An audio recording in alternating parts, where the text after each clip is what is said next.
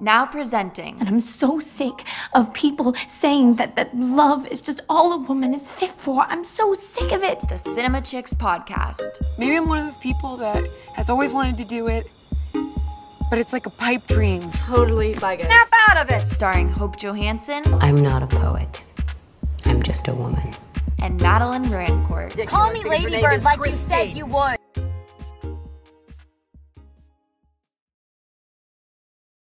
Hey, I'm Hope. Hey, I'm Madeline. And we are the Cinema Chicks. So, Madeline, what is up this week? What are you watching? I actually, for one of my classes, it was a media law and ethics class, which, yay, we just finished school. So, thankfully, that's over. But that class, for my final, I had to watch a documentary. And I watched this documentary on Netflix called Voyeur. And if you haven't seen it, I feel like it didn't get a lot of press. I don't know. I hadn't heard about it yet. And I had started watching it earlier this year. And then when I had to pick a documentary, I was like, oh my God, obviously I'll do that one. And it's about this guy who, during his childhood, he realized that he enjoys watching people in intimate moments, especially when they're having sex. So he ended up, when he was an adult, buying a motel. This is so awful and twisted. But he bought a motel and he would go through the air vents and spy on people in their rooms. So the documentary is about this journalist in New York. His name's Gay Talese, I believe that's how you pronounce his last name. And it's about him and how he made a book about this voyeur, which is the name for somebody who basically watches people. And he made a book about the guy, and it's about how their relationship lasted I want to say almost over 30 years, and just how twisted it was. And the guy who was writing the book ended up voying himself and looking in for research purposes. And it's a very, very twisted but interesting story. I think any documentary, the more twisted it is, the more interesting it is. I think we all found that with Tiger King. So watching this was very, very intriguing and a bit upsetting because, somebody's invading in your privacy. And I think that's a lot of people's worst nightmares. So yeah, I would definitely recommend checking it out. It's just these two odd guys, and they make for really, really interesting subjects in this documentary. So definitely check that out. Fascinating. I love watching documentaries like that, when people do insane weird things or have insane weird interests, because it's so fascinating. Because while I'm sitting and trying to watch that, I'm trying to figure out how these people's brains work, and I may go watch that today now. That's insane, right? And that's the thing that I loved. I'm trying to not give too much away about this, but that's one of the things that I found so interesting, was that when this starts, you think that you're kind of following this weird guy through the lens of this journalist who's almost a journalist who recognizes that this guy's weird. But as it goes on, you realize that the journalist, it is the crazy helping the crazy. The journalist is maybe not even any more there than the other guy, and if so, there's just this back and forth. You're who is more ethical in this situation? And there's a lot of problems in the way that the journalist tells the story, and there's some false information, and it's good. And also another part that I love about documentaries is the sort of B-roll and not actual interview footage that they'll use. And because it in that way, it's you have to create a movie. And what they do is they have this sort of miniature model of the motel, and you see them as the story is told. They keep cutting back to it, and you see the guy who's the voyeur, and you see his very prominent, large, hairy man hand going in and moving things around the motel and peering in. And I really, really enjoyed that, because they could have just been oh, here's an exterior shot of the motel. And they do that, but it kept things very interesting. And I think a lot of times where a documentary, yes, it's visual storytelling, but a lot of times it's like, okay, how can we, set up this interview, or how can the editing be done? So I think seeing interesting ways that they can like use models and make sets and make it look like real life or have like reenactments is fascinating. So I've said it once, right? I've said it once. I'll say it again. I would recommend this. What have you been watching? Well, kind of on the completely polar opposite end of the spectrum, I watched the original Gidget movie for the first time. Do you know Gidget? I know of, but have not seen. Oh my gosh. Okay. So I grew up watching the Gidget TV show. For those of you who don't know, Gidget is this character who originated from a book. She's a Southern California teen girl in, the 50s, early 60s, who likes her surfboard more than she's interested in going on dates with boys. And it's amazing and totally gave me an obsession with surfing when I was like 10. But the TV show is a spin-off of the movies, and the TV show stars Sally Field in her first role ever. So I grew up watching that, and then I think I saw Gidget Goes to Rome, because then there became like a huge franchise of Gidget movies that are all great, but all have different Gidgets. And I never got to see the first one. So finally my mom and I sat down and kind of like start a summer thing. We watched the first Gidget, which stars Sandra Dee, obviously, because at that point in time, she was every innocent, cute, fun-loving teen girl, it was just so good. Everyone knows I love old movies by now. So yeah, very, very opposite from what you watched, Madeline, but that's what I've been up to lately. I'm looking at it right now, and this seems great. Like I love this. I love this 1950s, like beachy, fun, like just playful. I love that. I will definitely need to check that out. I'm literally looking right now, like, where can I watch this? And it looks like it's available to rent pretty much everywhere. So I definitely will have to.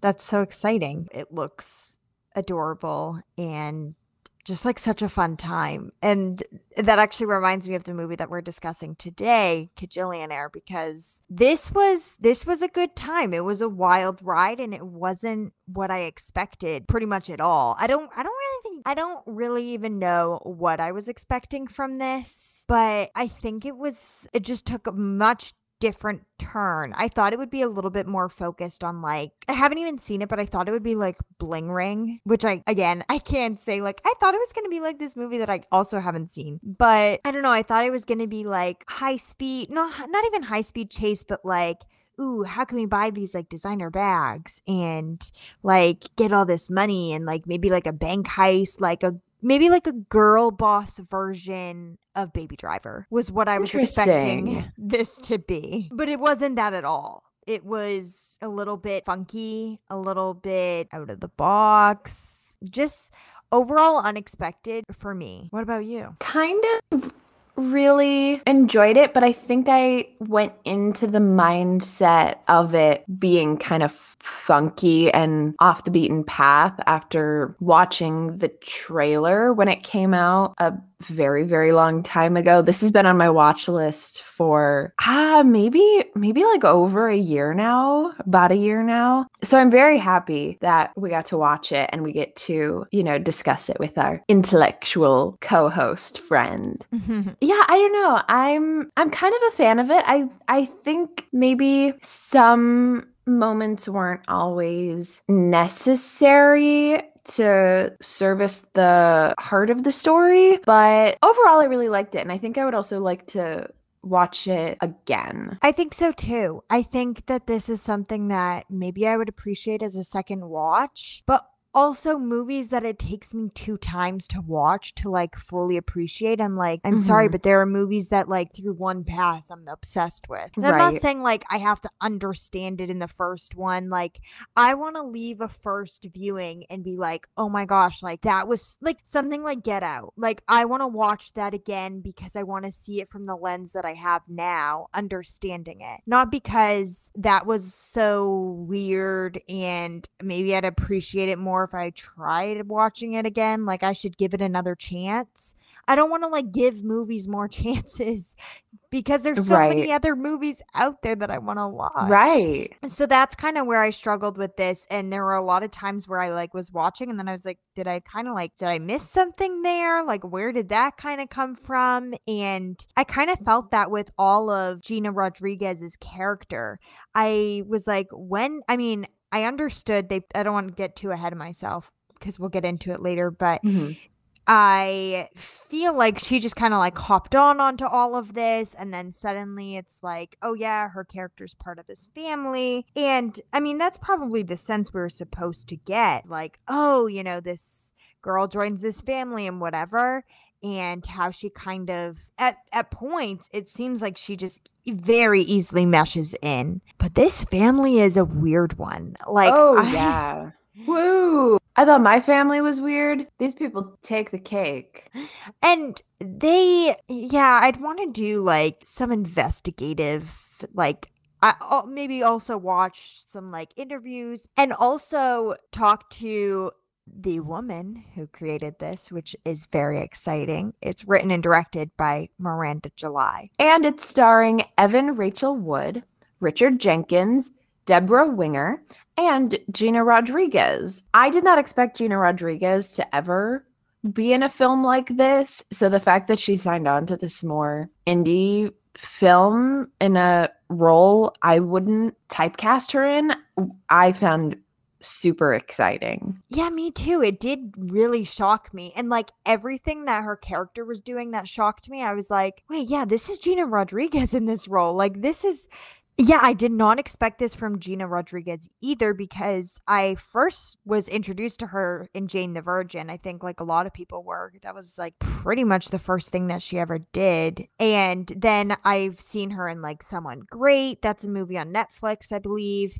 And it's like a fun chick flick breakup story. But overall, like this kind of made me be like, oh, maybe she's, going to be doing some pretty like indie interesting things that are a little bit outside of the box. So it was exciting to see her in this, and her character is kind of like the outsider of, and as the movie goes on we understand them a little bit more, and they're comprised of this 26-year-old woman who we know as Odolio Dine, I believe, and she has a very manipulative relationship with her parents who are con artists. And it starts off and we see them like getting items and then being like, oh, I have a receipt for that, I can return it, and stealing things and taking things and scamming people out of their money or getting gift cards for like massage therapists. And like, so we see them scamming people out of their money, all these things because they owe several months rent, which is $500 a month, which they're like, we know it's cheap, but it's not cheap enough for us, basically. The family needs to do all these scams, have all of this crazy con artist ventures because they owe several months rent of $500 a month for their apartment, which is actually not an apartment, it's an office space in a soap factory. And because they don't have the money, the daughter ends up scamming to travel to New York because they win all these contests and they apply for everything, and basically they do like everything that will not be a job. And with that, her parents take her luggage and then they can claim that she lost her luggage on the airline. So then you see her going to report it and being like, yeah, I lost all my luggage, when really just her parents took it. And they collect travel insurance, which she had purchased and then that'll cover their rent. So interesting. And also, like, so much more work than having an actual job, I feel like. Right? Well, yeah, that's the thing is like you have to be a mastermind to do this. It's not easy. I'm like, I've tried all my ways to like, ooh, how could I get a few more dollars here or there or whatever? And never would I think of these extents. And it's so much more work than anything. And you have to also put in like the thought that like how much time do you put into this versus how much time would you just put into an actual job where you're actually paid by the hour. You know, if I work for this amount, I mean, that's capitalism for you. I'm not saying it's great, but if you work for this, it's bad. But if you work for this amount, you will get that amount of money. And for them, nothing is guaranteed. But I think also there's that thrill and chase that they get from it. But their characters are they just remind me of like the color beige personified. They have this like long hair and I don't know, they're kooky. They're a little kooky. But after nothing really happens in New York, she wants to return home with her parents, and they end up talking, the parents, with this girl that they sit with on the flight, and it is Gina Rodriguez's character, Melanie. And the daughter is shocked on the plane ride because obviously she's not supposed to seem like she's with her parents because they're gonna apparently steal her luggage from her.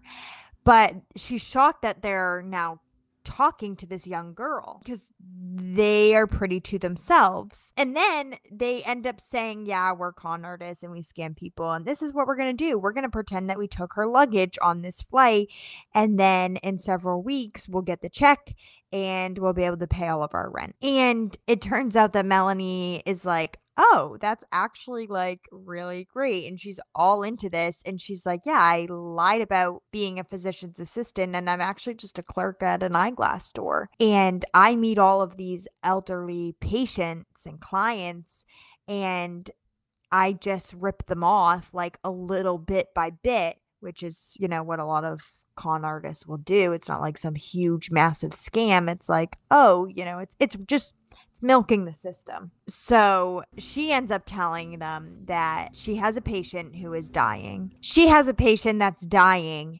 and they can go into the house and pretend that they're his family. And there's this weird thing, Hope. I don't know if you can explain it to me, but there's all these like earthquake tremors throughout the film, and I can't tell if this is like everybody's feeling it or not, or it's just the family. Yeah, I'm not really sure either. I've been thinking about that a lot too.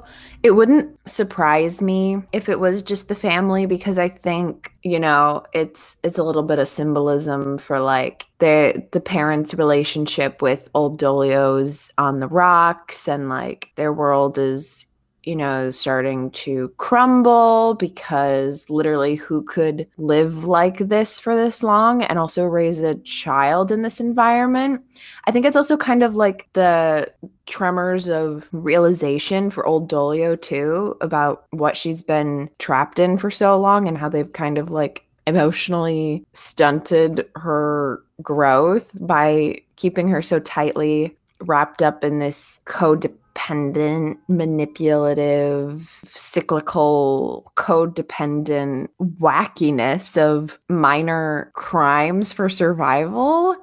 So I think my final deduction was that like it is something that everyone's feeling, but it usually always happens at moments that I feel like could be, you know, kind of light bulb moments for her, if that makes sense. Like moments of minor realization, kind of. I don't know. I mean, again, Miranda is known for her like super niche quirkiness. So it could truly be anything. And it could also mean absolutely nothing after like the research I've started doing on her and learning about her life and her work, which is fantastic. She's so cool. And I'm kind of mad that I didn't know about her before this. And like it took this film to get to know her. But yeah, That's a different tangent. No, I agree. Like she writes and directs and stars, and she's a singer and an author and an artist, and she does like films and monologues and live performances. She's a cool chick, and she's from Vermont, which I think is cool because I'm also from like far northeast. So she seems like a cool gal, and I feel like this film has that same energy. And in a way, it was just like I literally wrote down while I was writing it because I was like, yeah, this is basically how I feel about it. But the whole time I felt like we were supposed to be like understanding the world that they are in and the way that it worked, but I felt like I never really did. So it just felt like I was like not understanding an inside joke for 2 hours. That's so interesting. That also could just be me not, I don't know, like that's not necessarily anything on Miranda. That could just be the way that I viewed the film, and maybe I need to watch it one more time. But like we've said, there's a lot of films out there that they're not supposed to be so literal. And sometimes characters are, a very specific kind of person. And it's not always going to be somebody that, we can easily recognize. It's not going to be like, say, like The Father, where everyone can sort of relate to that relationship, or they know someone like that. I personally, as far as I know, I don't know any con artists. So I don't know. I don't like watch this and I'm like, wow, I really relate to that. But I think in other ways people can relate to maybe their struggle for money, or her need for this love from her parents, or this feeling from Melanie, the friend, to like fit in with this family that she's just kind of started working with, and where they go from there. But I just felt like things kept taking really odd turns that felt a little bit unnecessary to me. Like Old Dolio, the daughter, her parents initiate that they want to have a threesome with Melanie, and she's like, no. And they buy a hot tub, and he's like, yeah, you can get into the bath with me. And then the wife comes in and is like, yeah, we just want you to feel comfortable. Like those sort of things were like, I understood that these characters were weird, but this is like taking it too far to the point where now I just think this movie's weird, and like maybe not even in like an artistic way. It's just like you're taking like weird situations and like literally of like parents and their child's friend and like making it uncomfortable. And it was hard because I wasn't like enjoying the characters necessarily to the point where I was like, oh yeah, I'll like see them through this, or I'm interested to see how they're going to handle this situation. So I think that made it very difficult to like continue seeing them be put into these situations and create these moments, because I was like, no. That is one thing too with Miranda July's work, is she does often bring up the topic of sex and like tries to integrate that into a lot of her work, which is like, yeah, mad respect. And like, there was some interview I was reading with her that like she finds weaving that in is like, she tries to do it in surprising ways that will further let the audience into the inside of a character, like the inner life or whatever, which like, coming from like a more analytical standpoint, like on paper, yeah, that makes sense. And I'm always here for more like revelation and discovery about characters and things. But this was not something I needed to know about these characters, like I would have been okay not knowing about this part of their inner lives. And it also just felt kind of manipulative too, because it was like, well, we don't have anything else to like do with her now. I mean, maybe like let's just get it on with her. Why not? Like that very much so rubbed me the wrong way. And I think, paints the parents in an even worse light, which makes us sympathize with old Dolio even more and how terribly she's been treated, and kind of helps us understand why she's at like the emotional development stage of like a 13-year-old boy, and like why she dresses like one too. So like, yes, on paper and in theory all of this makes sense, but like I think the film could have survived without it and then maybe turned off less people. But then again, I don't know if that was necessarily her intent either. I don't think she wanted to make this movie to like people please anyone either. So yeah, that's all my thoughts on that. Yeah, I definitely agree. And I think that the relationship that we end up seeing between Oldolio and Melanie at the end really stems from this major mommy issues. that she Major. has. Yeah. It's awkward to watch, at least for me. I was like, where did this come from? But again, I like you were saying with Miranda's work, it does make sense, but they kind of find that Oldolio never was called hun and never was made pancakes and just never received this like love from her mother that a lot would, and how it really like messed her up. And Melanie offers this full service treatment where she's going to fulfill these emotional requirements that Oldolio's parents didn't do for her. And through that, they kind of feel like that's kind of how they like fall in love. And one morning they wake up in their apartment and realize that it's been robbed and literally all the furniture's gone. Everything is gone. And they realize that the gifts that Oldolio's parents gave her are still there and that they're refundable. So they take them to be returned because that's what Oldolio knows to do when in need of money. And they get a total of $485.05. And they realize that they forgot to return Oldolio's necklace. And now it brings a total to $525. And that's the share of the insurance money. And then they kiss, and that's the end of the movie. And yeah, I just like it ended and I was like, I'm sorry, what happened now? Yeah, it was a strange way to end. But again, also kind of like wouldn't have expected this movie to end not in a weird or abrupt way. So it fit, I guess. I think I also I don't want to say I wasn't a fan of their relationship, but I think their relationship was born out of something a relationship shouldn't be.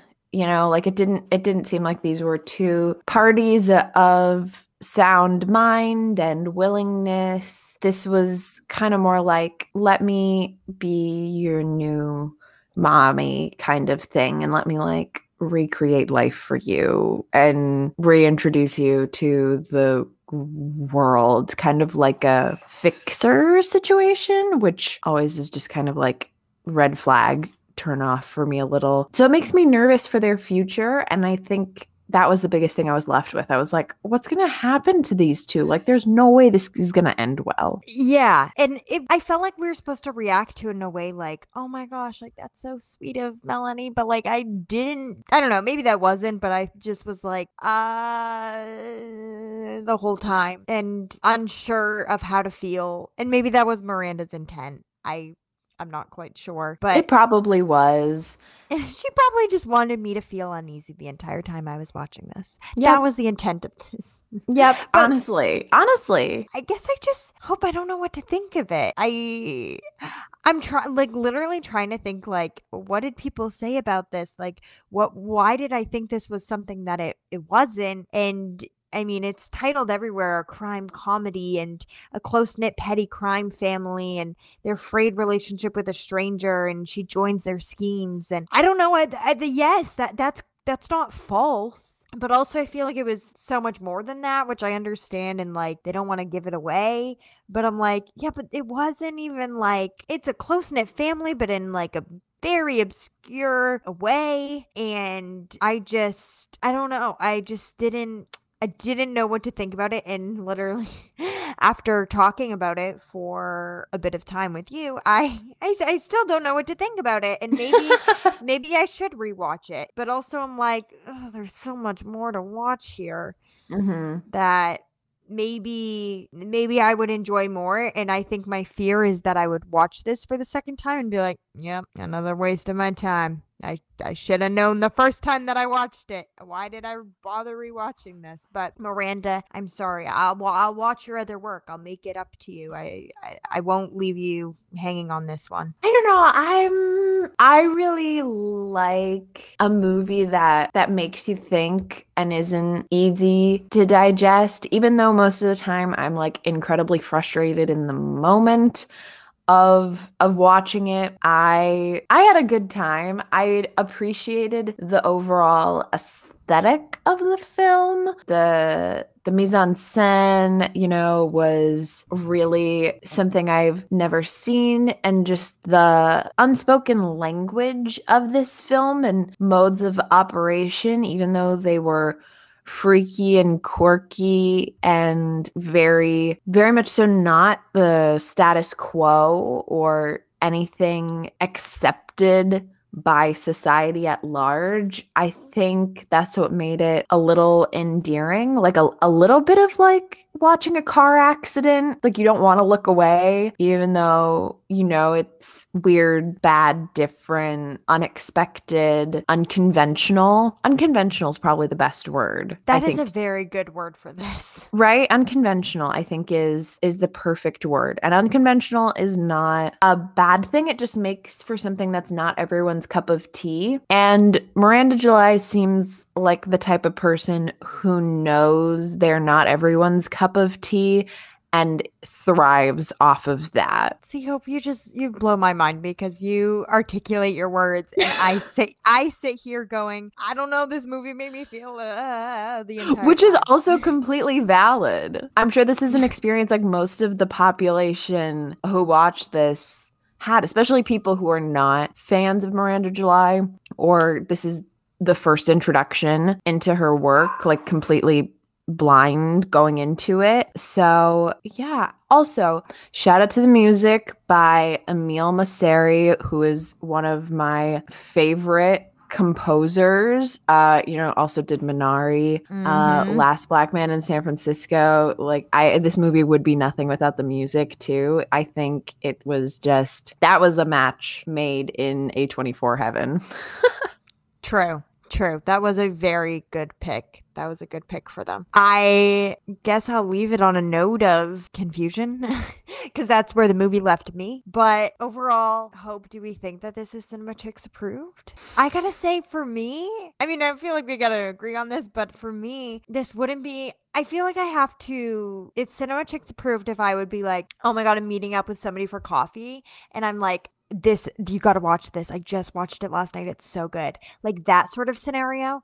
And Yes. I don't see myself doing that with this. This isn't something you can necessarily recommend to just anyone. Like this you got to recommend to like your film bro friends, and then have like a panel talk back session after it. You know, this is for a niche audience. Right. The only person that I'm excited to talk to about this is you, because I know I can I know you'll understand. I know you'll get it. But I don't think I would really recommend this to anyone. But that's okay. Miranda July, we will watch your other work. And I'm sorry. This one didn't really do it for me, but that's okay. There's always more out there. And that's a wrap. Thanks for listening to today's episode, everyone. You can follow us on Instagram at Cinema Chicks Podcast and on TikTok at Cinema Chicks. And if you want to be friends, you can follow me on Instagram at Madeline Daisy Rancourt and on Letterboxd at Madeline Daisy. Or you can follow me on Instagram at Hope Johansson and on Letterboxd at HJoha. And before we end, we'd like to thank today's sponsors. Petty Crime. People who call you hun and expensive hot tubs. And Mommy Issues. Thanks for listening. I'm so glad we had that talk. Thank you so much. Thank you. Thank you. Thank you. Thank you so much.